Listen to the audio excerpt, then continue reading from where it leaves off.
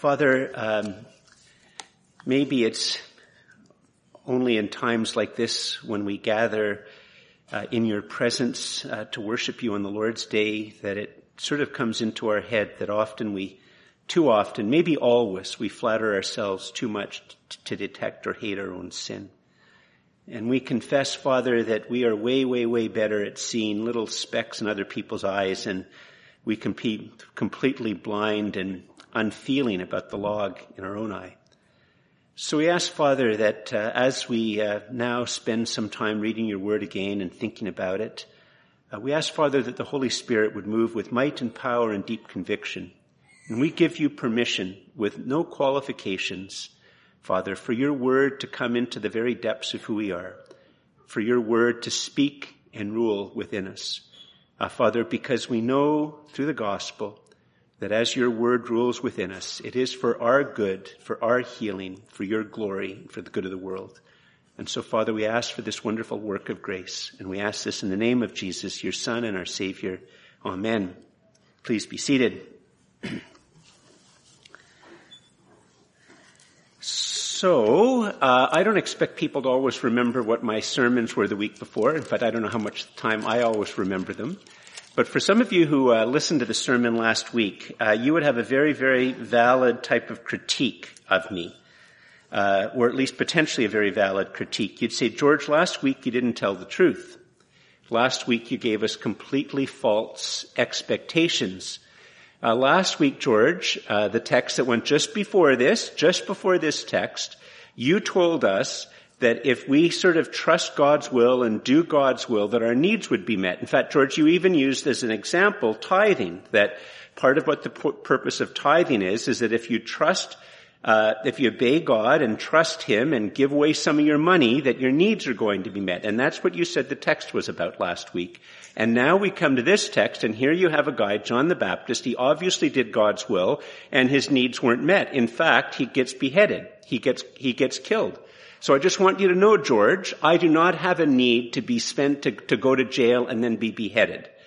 That's not how I would understand having my needs being met. So, George, what's going on? In fact, some people might also say, in fact, George, this is part of the reason I don't like Christianity. I don't like religion in general, but I don't like Christianity in particular, because you seem to say one thing and you try to cover up other things and you're not really honest, and it's just very, very confusing. I don't understand.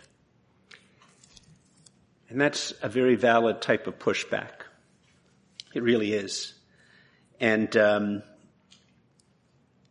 it's something that we need to really look at to try to sort of figure out what's sort of going on with these types of, this question and these types of complaints. So let's walk towards it. And in fact, actually, for some people, if you're maybe here for the first time or you're watching for the first time, one of the reasons that at this church we preach through books of the Bible is precisely not to hide things. It would be, we want to go through it. We don't want to just say, I'm just going to look at this little happy clappy bit and this little happy clappy bit and this happy clappy bit, and then this other bit that's really angry at all the people who aren't like us, and then another. No, we don't do that. We go right through the book from beginning to end, and so nothing's hidden. So let's look. And it's Mark chapter 6. It'd be a great help to you and to me if you follow. The words will be on the screen, but it's always a good help for you to look at the Bible yourself and just see if I'm actually being fair and honest to the text, and to have your own question. So here's how it is. As I've already said, what's just happened before this is that, first of all, Jesus was rejected by his family and his home village and his relatives. Then Jesus sends out his 12 disciples for a ministry of proclamation, and that's what happens just before this, and now the story continues like this. King Herod heard of it, for Jesus' name had become known. Some said, John the Baptist, or John the Baptizer, has been raised from the dead. That is why these miraculous powers are at work in him. But others said he is Elijah, and others said he is a prophet like one of the prophets of old. But when King Herod, heard of it, he said, John, whom I beheaded, has been raised. Now, you just sort of have to pause here for a second. One of the reasons that modern or Canadians have troubles reading the Bible is that we're very used to lots of emotional descriptions. And generally speaking, the New Testament doesn't give very many emotional descriptions. It, in a sense, just records what happens. And so what we need to do is we need to be able to, in a sense, put ourselves into the story a little bit and try to understand emotionally what's going on. And so here's the thing. In fact, just for a moment, imagine that you were responsible for beheading an innocent person, and then later on you hear that he's come back to life with miraculous powers. Would you be happy or worried? That's a stupid question. That's the fundamental plot of almost every horror movie, isn't it? Somebody who's been terribly treated, and then all of a sudden they either come back to life or they rise out of the whole mess and whoa, all of a sudden they can make fire, they can do all these things, and everybody runs, and there's lots of screaming and lots of death before the movie ends, either on a happy note or a bad note. This is like the standard plot of a horror movie. All right there. And so what you need to understand is you have, if you were doing a movie of this scene, you would have Herod in his mighty fortress, and you'd have the scenes of his soldiers walking around, maybe doing their exercises out front, the servants and all the, the bootlickers and, butt kissers and all that sort of all fawning around him. But he is there in the midst of all his pomp and glory, deeply worried. The man that he had beheaded, the innocent man that he had beheaded, has miraculous powers and is on the loose. That's where Herod is in this particular thing.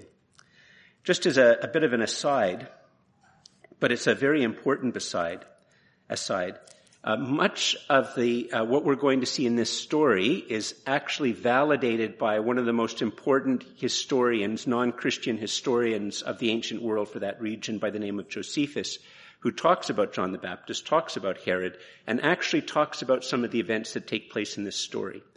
It's all part of what I say over and over and over again, is that when you're reading the book of Mark, some of us might have a hard time with Mark because it records miracles, but what Mark is, it's an ancient biography based on eyewitness testimony, which the more that archaeologists know about the past, the more they discover, the more they see that it's historically accurate, to the point that it's not uncommon, in fact it's very common, that Jewish archaeologists go to the Gospels to get information to help them make archaeological discoveries.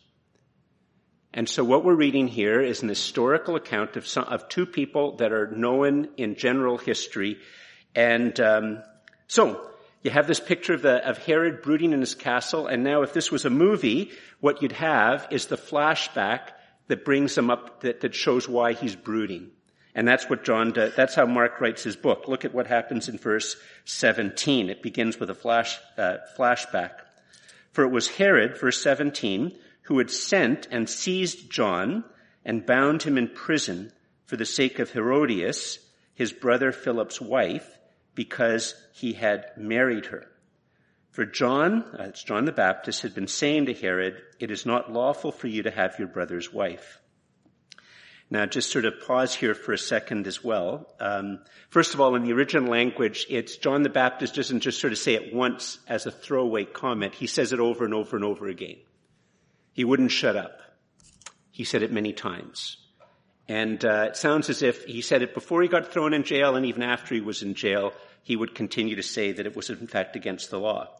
Now, for many people reading this now, I mean, maybe for churches, we're supposed to agree with it, and we're supposed to not have any questions, and we're supposed to not have any problems, so it's, blah, blah, blah, let's just go on. Of course, it's all the right thing. But let's just be honest for ourselves, just even as Christians. If I was to discover that one of you folks were working on Parliament Hill, and you were making a big fuss about the marital status of somebody, some of you might say, "George, would you tell him to shut up or her to shut up?" Or would you say, no, go into the fact that he's divorced? Or would you say that that's just, don't you think, George, that we Canadians are wiser and smarter, and we've understood that you don't make a big fuss about things like that, sexual things like that. You just don't make a fuss about it. George, wouldn't you counsel the staffer or the person who works for the think tank? You don't even bring up that stuff. Move on. Get on with life. Don't make a big fuss about it. Don't ruin your career. Isn't that what you would say, George? We Canadians are wiser. But the problem is when we think things like that we're actually not really being, in fact, actually, To think that is to not live in the real world. I mean, good grief. Has there been a greater time over the last decades when sex hasn't been a bigger issue? I mean, good grief. J.K. Rowling's been canceled from the whole Harry Potter thing because she doesn't have an acceptable view on sex. Isn't that true? I mean, the fact of the matter is, because we occasionally talk about that, we have to actually think through whether lay people can get up and be on YouTube. Because they might get canceled. Because our culture is unbelievably opinionated and fixated on having the right views. So this isn't an unrealistic story. This is a very contemporary story. And for a Christian or non-Christian to think that they're making a mountain out of a molehill has nothing to do with today's world, it has everything to do with today's world. Everything to do with today's world.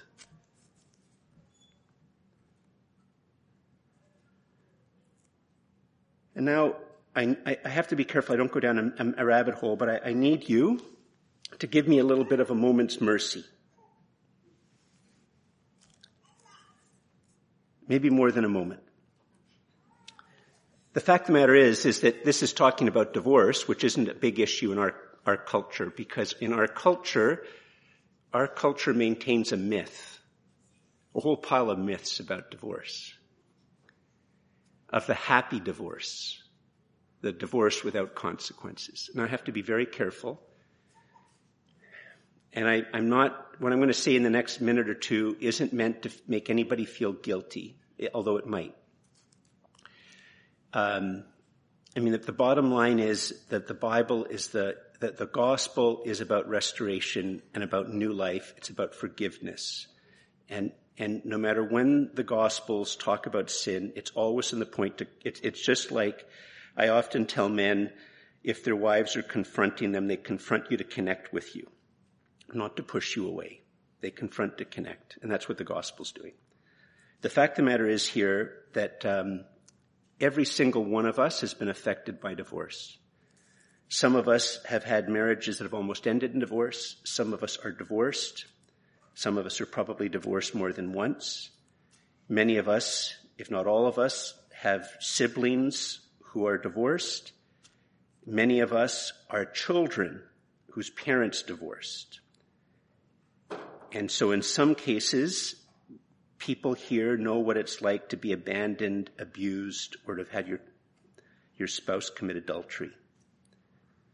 And it's also probably the case that some of us who are here were the one who abandoned the spouse, or abused the spouse, or broke up the marriage by adultery.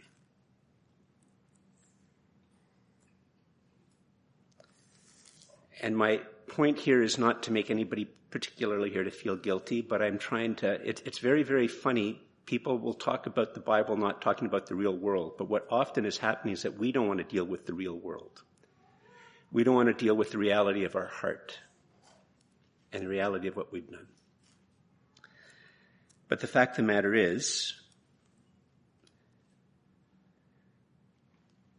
divorce does cause deep wounds.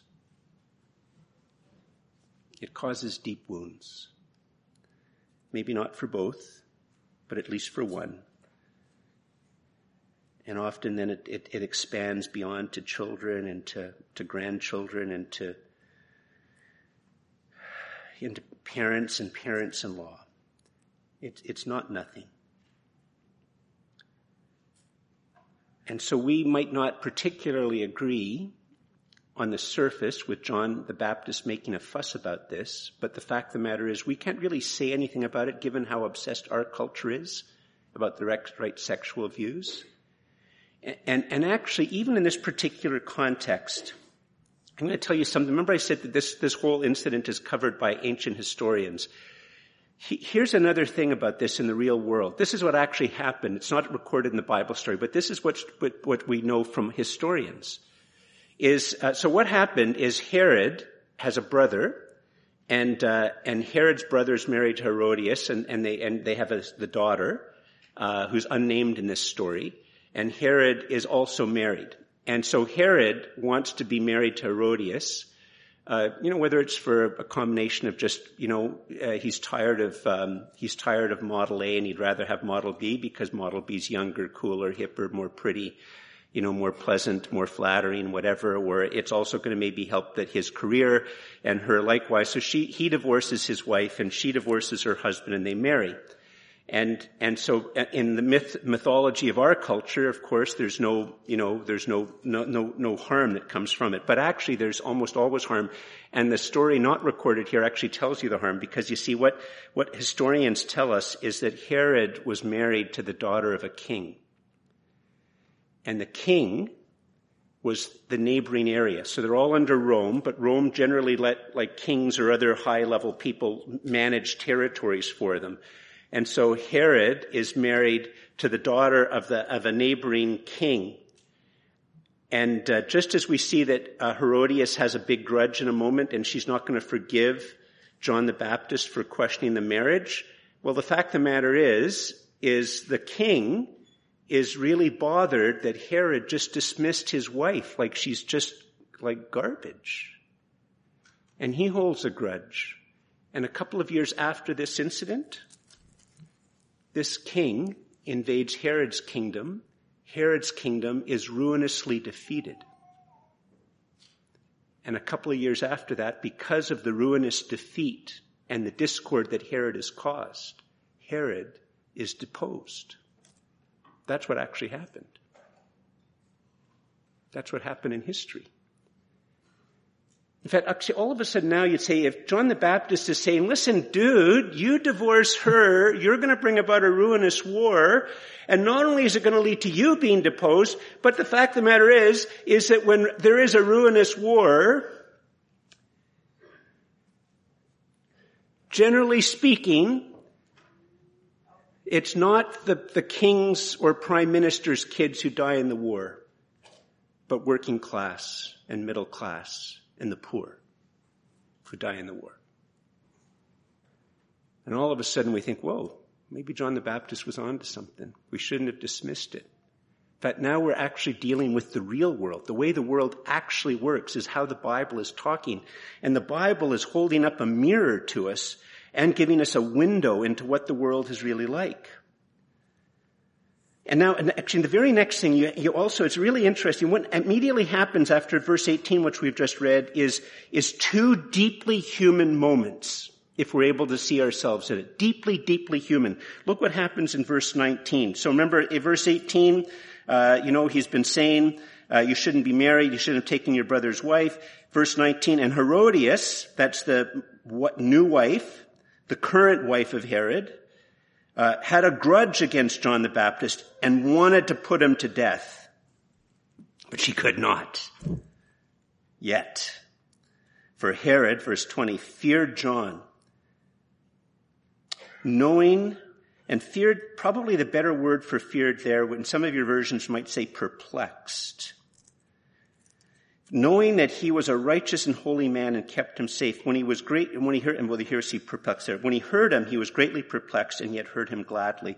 And this is very, very interesting, because the fact of the matter, this is what the real world is like, isn't it? You do something and somebody hates you for the rest of your life. Isn't that just like real life? In fact, maybe some of us here right now, if we're honest about it, somebody's done a wrong to us and we hate them still. 1 year, 5 years, 10 years later, we still hate them. And in fact, actually, there are many people who hate Christians. I mean, if you think about it, it was only a year ago that 50 churches were burned or defaced, and virtually nobody in the chattering classes were upset with it. Yeah, the Bible has nothing to do with the modern world. Nothing at all. And the other thing about Herod, I mean, I'll be honest, the year process before me becoming a Christian, in many ways, I was Herod. I was both really drawn to Christianity and repulsed by it. Drawn and repulsed. Drawn to it because there was something, gosh, when I was with Christians, there was just something there. I felt a presence. At the same time, I was repulsed by it. It would mean that I was never going to be a cool kid. It would mean that it would make me have to believe things that weren't going to make me fit in. And so in many ways, if you think about it, Herod or his wife or us. Now, one of the things about the divorce, and I'm not going to go into it. Actually, down the road, we're going to talk about divorce because it's going to come up in Mark's gospel later on. But one of the things that Christians need to understand is that the fact of the matter is that we are the inheritors through the Bible of a 3,500-year sexual revolution. A sexual revolution which is deeply wise, that goes right back to the giving of the Ten Commandments. And it's deeply wise. And it constantly is countercultural to the world.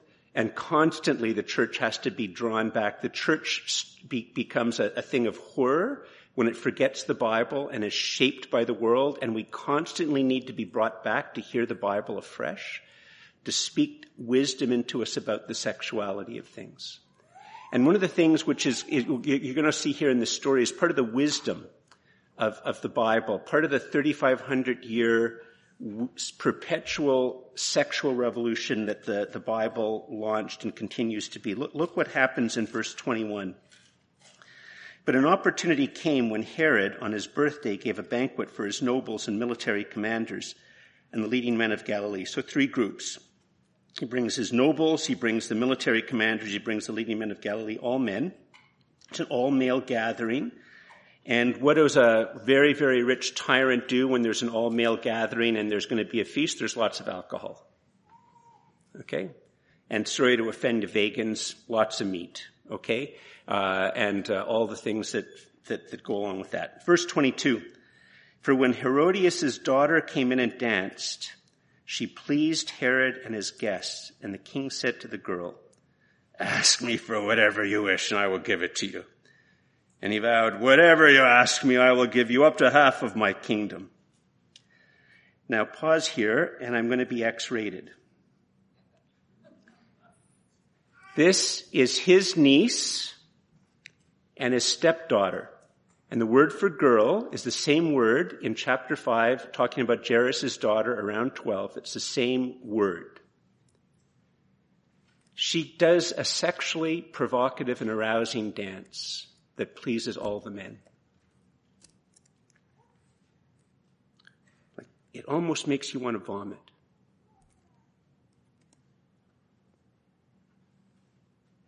It almost makes you want to vomit. And him and the men, his niece, his 12 to 14-year-old niece and his stepdaughter,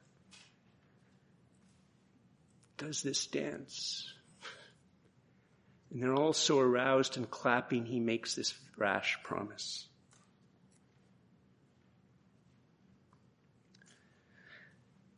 See, one of the things that's at the very heart of the Christian sexual revolution that's constantly having to deal with our natural inclinations, and we can really see it very powerfully today. One of the problems with today's world is that everything is sensualized, everything is sexualized.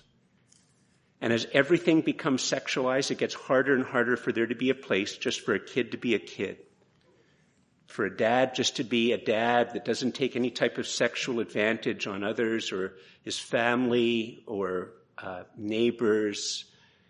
But, in the ancient world, everything was sensualized. Everything was sexualized. Worship was sexualized and sensualized.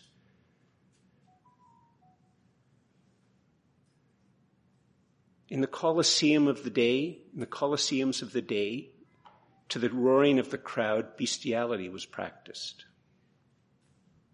That's the world that John the Baptist lived in and Jesus lived in. That's the world that the gospel was first proclaimed.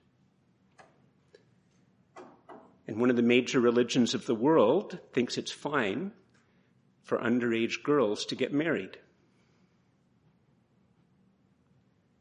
And there's a problem with sex slaves and trading of young daughters all over the world. In the midst of this, the constant sexual revolution of the integrity of the male and the integrity of the female, and that sexual knowing is to be restricted to sexual knowing between a husband and a wife in the covenant of marriage, is a profound revolution. And we are in the after stages of the Me Too movement, reacting and rejecting to the sensualizing and sexualizing of everything, which always benefits the powerful at the expense of the weak. Always.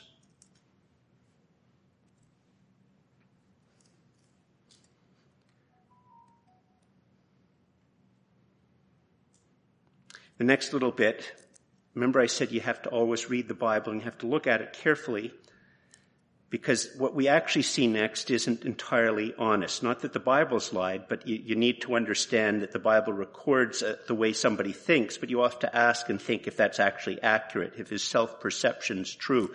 Look what happens in verse 24 to 26. So he's promised up to half her kingdom. And she went out and said to her mom, "What should I ask for?" And the mom said, "The head of John the Baptist." Friends, if you're here today and you are nurturing long-term hatred of another person, this is the day for you to repent and ask for God's help to give up your anger and your hatred. She said, "The head of John the Baptist." Verse 25, and she came in immediately with haste, that's the young girl, and said to the king, "I want you to give me at once the head of John the Baptist on a platter." And the king was exceedingly sorry, but because of his oaths and his guests, he did not want to break his word to her. And that is a lie.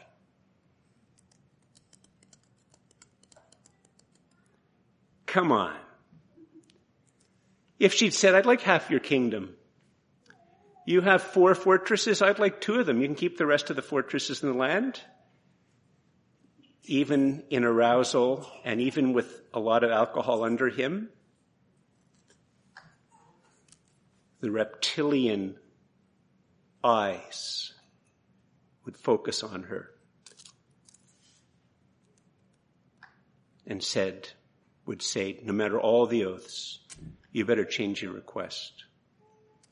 Isn't that what he would do? That's what he would do. That's what he would do. But you see, the fact of the matter is that John the Baptist is just a little person, and little people don't matter to the powerful. Little people do not matter to the powerful. Little people can be just inconvenient, like gum on a hot day stuck to the bottom of your foot, or that you just scrape off. So if she'd actually asked for something that mattered to Herod, he would have said, "I don't care about my oaths. In fact, there might be a place in my dungeon prepared for you." But because John the Baptist is a little person, well, what happens? Let's look, verse 27. And immediately the king sent an executioner with orders to bring John's head. The executioner went and beheaded John in prison, and brought John's head on a platter and gave it to the girl, and the girl gave it to her mom. And when his disciples heard of it, that's John's disciples, they came and took his body, minus the head, and laid it in the tomb. So the sermon began with a very valid type of, an understandable, I should say, maybe not valid, very understandable pushback about. Last week I talked about how, what was going on there was when Jesus sends his disciples out and he says, don't bring any, money, and don't bring extra clothes, and, don't bring swords, and, just basically have nothing, and go and proclaim and do works of healing and do works of deliverance. And really the message is, it's just like that Hudson Taylor's famous line, God's work done in God's way will receive God's supply. And that's one of the many places in the Bible you could have got that saying, God's work done in God's way will receive God's supply. And I said He will meet your needs. And now here we see this story where a person, and you'd have to say, doesn't Jesus say later on in chapter 9 that like John the Baptist is like Elijah? Doesn't he say that, doesn't Jesus in other places say that John is the greatest of all the prophets and all that? So how does that fit, George, with this? And that's a very, very good question. And if you could put up the first point, it would be very, very helpful. Here's the first point. Remember, the Bible is a mirror. And often what it shows us, if we're willing to let it show us something, is something not very pleasant about myself and yourself. You cannot walk the way of truth or of love or of goodness without the real risk of suffering. You cannot. You cannot walk the way of truth or the way of love or the way of goodness without the real risk of suffering. You can't. Eventually you will come face to face with a lie held by a person who has lots of power. At some point in time you might have to say to your boss, that's just not true. At some point in time you might have to say to the government, that's just not true. And you know that if you say that to your boss or you say it to a powerful person, there might be consequences. And so what we think of in our own minds is, on one hand, we want to do the two things, and we're just not aware of it. This is the mirror. The mirror is, I'd like to have as my self-image that I am a man of the truth, that I am a man of love, that I am a man of goodness. But at the same time, I want to say to myself, well, there's no point making a fuss about that truth. There's no point making a fuss about love in this case. There's no point making a fuss about goodness in this case, because if I do, I'm screwed. But I'm a man of the truth. Well, in this world, you cannot love without suffering, or at least the risk of suffering. You cannot truly be good without the risk, at least, and probably the actuality of suffering, small or big. And boy, if we were ever a time in our culture where to actually speak the truth and to be a person of the truth and to live not by lies might have consequences, we are in that time right now, brothers and sisters and friends. And so the fact of the matter is that our complaint about the apparent contradiction between these two texts flows out of the fact that we aren't honest about ourselves. We aren't honest about ourselves in the world that we live in. Jesus says to go out and bear witness, and your needs will be met. But the fact of the matter is, if you bear witness, you constantly have the risk of suffering for the truth, for goodness, for justice, for mercy, for love.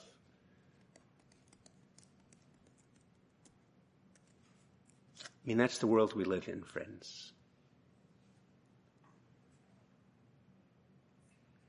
Well, what about this whole thing about divorce and sex and all of that? Like, George, shouldn't just religion just be about spiritual things and not like about that type of stuff? Well, here's the thing. If you could put up the next point, that would be very helpful. Jesus is the Savior and Lord of all of who you are. Jesus is the Savior and the Lord of all of who you are.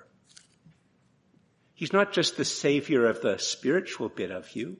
He's not just the Savior of the emotional bit of you.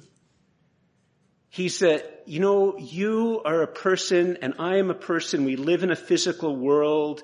We have responsibilities for cleaning the house. And if you've been blessed with a house, or, cleaning your apartment, washing the dishes. Some of us have obligations towards family and friends, and those things are important. They're partly how we get our identity, and we have to make money, and we have to spend our money, and we have to save our money, and we have sexual desires, and we have imagination, and we have creativity, and we have willpower, and we have minds, and we have all of these things, and we have a history, and we have a future, and all of these are the things that make us us. And when Jesus comes, he takes the place of all of who I am and all of who you are, with nothing left over.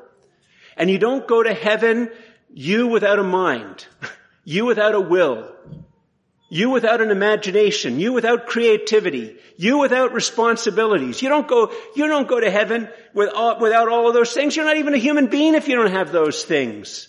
He dies for all of who you are. And if he dies for all of who you are, he is Lord of all of who you are. It means that it's not in tithing that you say something like, well, 10% of your money belongs to God, 90% belongs to you. No, 100% of it belongs to God. All of it belongs to him. How much of my imagination belongs to him? All of my imagination. How much of my sexuality? All of my sexuality belongs to him. How much of my body? All of my body. It all belongs to him. He's Lord of all of it. He's the same one who's created all things. He is the same one who dies for all things. He is the same one who will restore and remake all things in the new heaven and the new earth. And we are wiser and stronger and taller when we bow to him.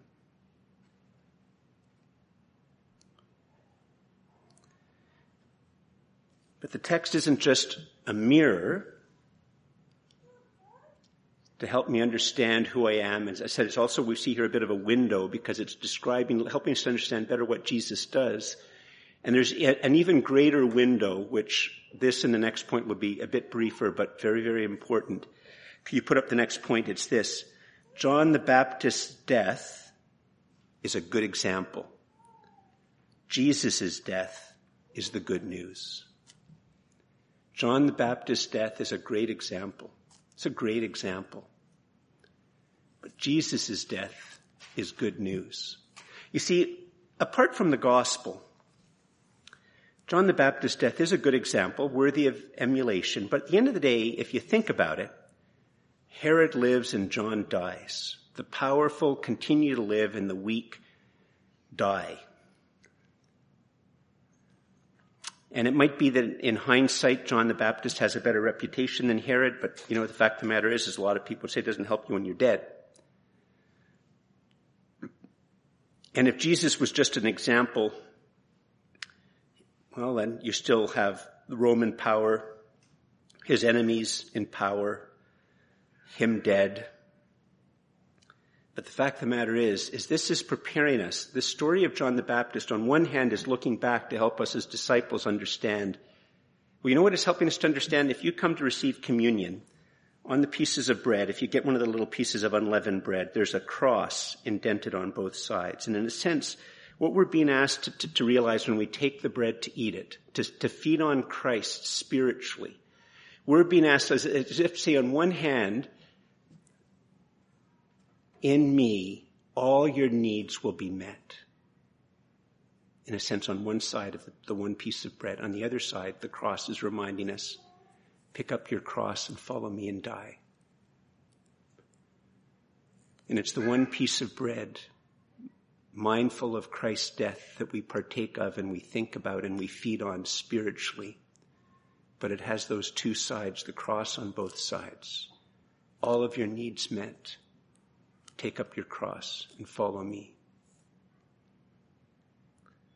You see, Jesus' death is good news in the most unbelievable sense, because in the case of Jesus, he also dies like John the Baptist. John the Baptist is foreshadowing both Jesus' death and what is vastly greater about Jesus' death, that Jesus also dies at the hand of his enemies, the innocent at the hand of the evil and the wicked, the people who do not love truth and do not love goodness and do not love justice and do not love mercy. And he dies at their hands. But he doesn't just die as himself. He dies as God. He can die for everyone. And as man, he can die for you and for me. And so his death is a death as my representative. It is his death as my substitute. And in his death, all of the things which have kept me separate from God and all of the consequences they have with my alienation from others and with God and with the universe, they all are laid on him. And he tastes all there is to taste of death as my representative and my substitute. And on the third day, he emerges on the far side, having defeated death, having defeated that which causes death, and having defeated all hostile, spiritual, social, worldly powers in his resurrection. And because he does all of this in my place, when I put my faith and trust in him, I share in his victory over sin and evil and injustice and hatred, over death and all hostile spiritual powers. Weak me and weak you. When we look to him and ask him to be our Savior and Lord, he rushes across that infinite distance and takes you into his arms. And his death, you share in his victory.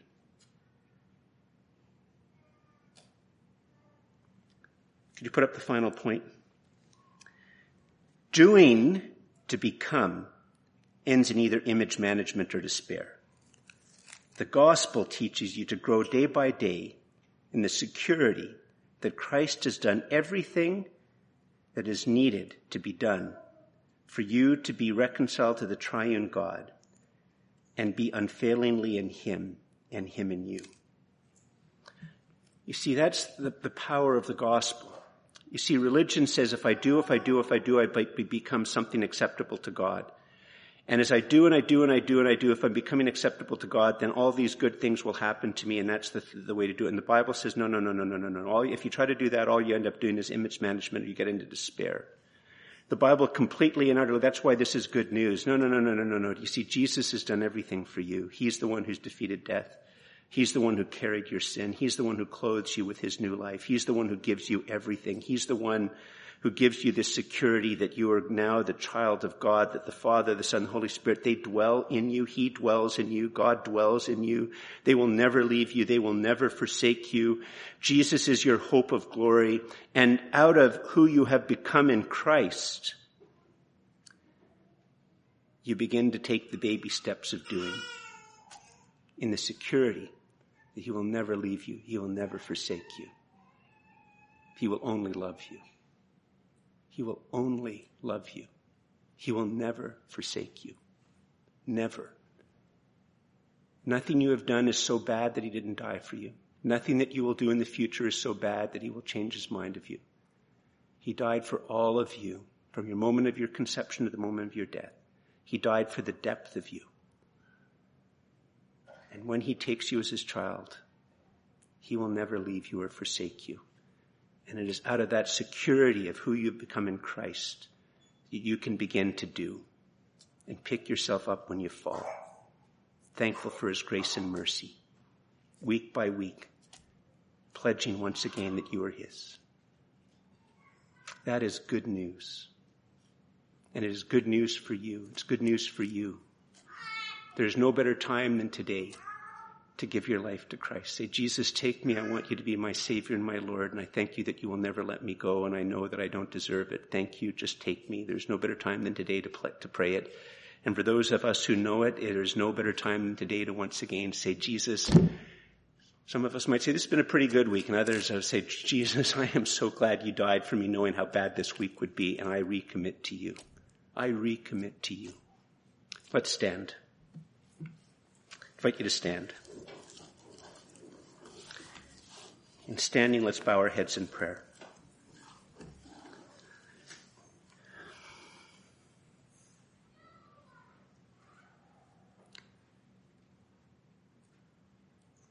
Father, we give you thanks and praise for Jesus. We thank and praise you, Father, that he died in our place.